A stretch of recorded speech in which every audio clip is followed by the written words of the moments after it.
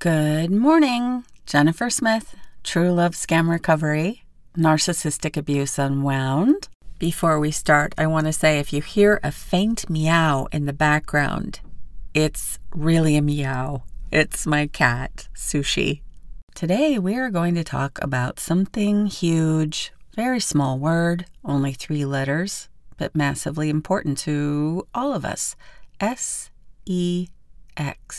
We're going to talk about sex. Sex and the sociopath. Sex and maybe that person you are calling a narcissist. Sex is really important. It's part of a romantic adult consenting relationship. It's a significant part of it. Sexual interaction, sexual intimacy is something that we need, we want. It grows the relationship. It's where we get our babies. It's a big, big, big, big deal. Even now, in the days currently where a hookup is the thing that can start a relationship or not, putting it first like that can seem, a lot of things. Unhealthy, risky, right? All of that is there. But amazing, because to me it kind of signifies how much sex matters. When a sociopath approaches a normal person, sometimes the sex is right away. Sometimes it's not. Some of these are long distance. Yes, this is all carried out by emails or Facebook messaging or WhatsApp. In that way, sex is not always a piece of it because their innate quality that zaps us and ensnares people is effective even through digital communications. However, when we are in person, they've observed normal people put this really huge significance on this particular behavior, this sexual act. And they jump in. They know that for us, this means we are in a relationship. It's official. It makes them look normal. It causes us to trust them more deeply. And we feel more connected to them because we've been involved sexually. This is not what is happening for them. They don't feel connection.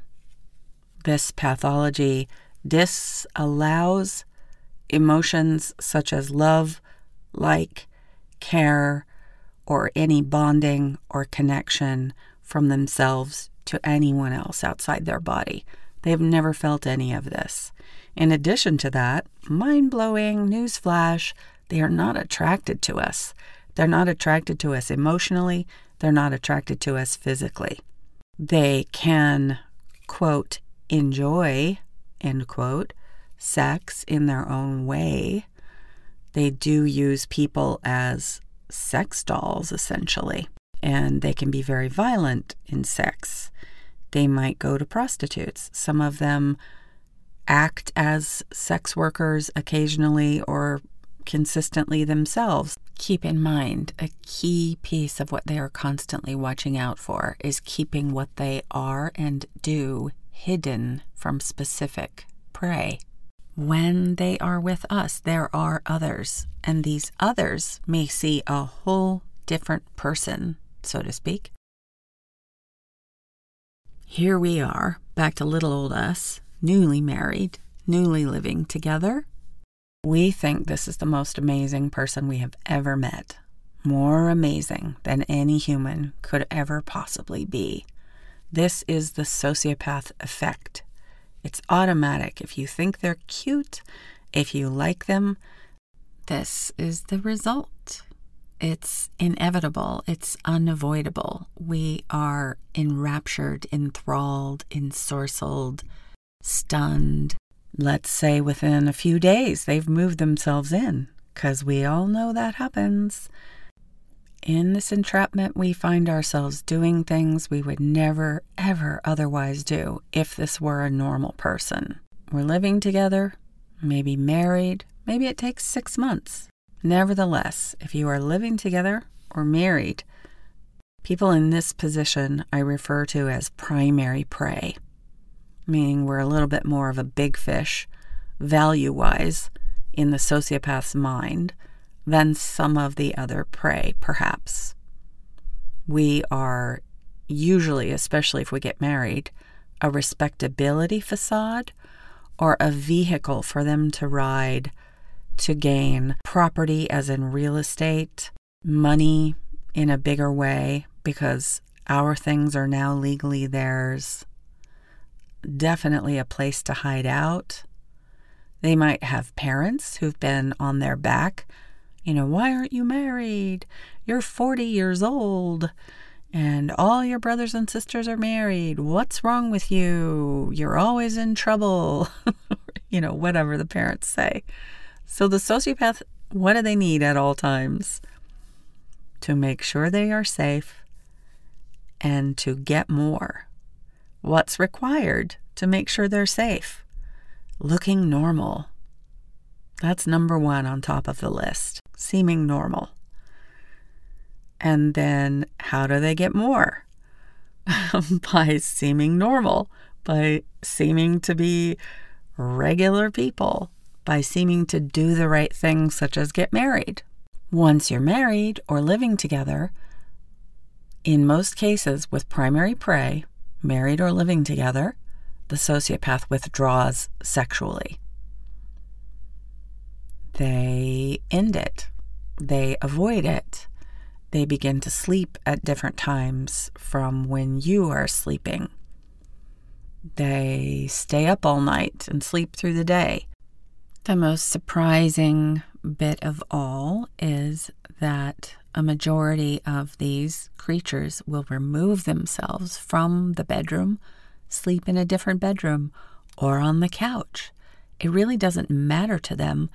They simply don't want to have sex with us. They might pop back in once in a while to do some kind of maintenance sex just to remind us that we're in a relationship and they are normal. As awful and horrible and terrible and heartbreaking as this is, can you see that as keeping themselves safe by looking normal so that they can take more? This is a lot. Gut-wrenching. I so understand how heavy this is. But when they reject us sexually, really and truly, we are so fortunate because on the other side of that, they will keep up sexual activity with one or two of their primary prey, but it is not pleasant. You can be used as a sex doll. Horrific activities that are happening, that if you've experienced it, you know what I'm talking about. I don't have to spell it out or say it out loud. Once I was married, after the sex had stopped, the next bombshell was, we could stay married and live in separate places. And I said, why would we do that? There's much, much, much more to this whole sex thing with sociopaths. We could easily talk about sex and sociopaths for 5 or 6 or 10 or 12 podcasts, I think. I have an article on my website called 20 Sexual Characteristics or Traits of a Sociopath, something like that. Feel free to search it on my website by putting the word sex into the search bar. You will probably pull up about 5 or 6 articles about sociopaths and sex. The website is www.truelovescam.com. And this is Jennifer Smith of True Love Scam Recovery signing off from the podcast Narcissistic Abuse Unwound.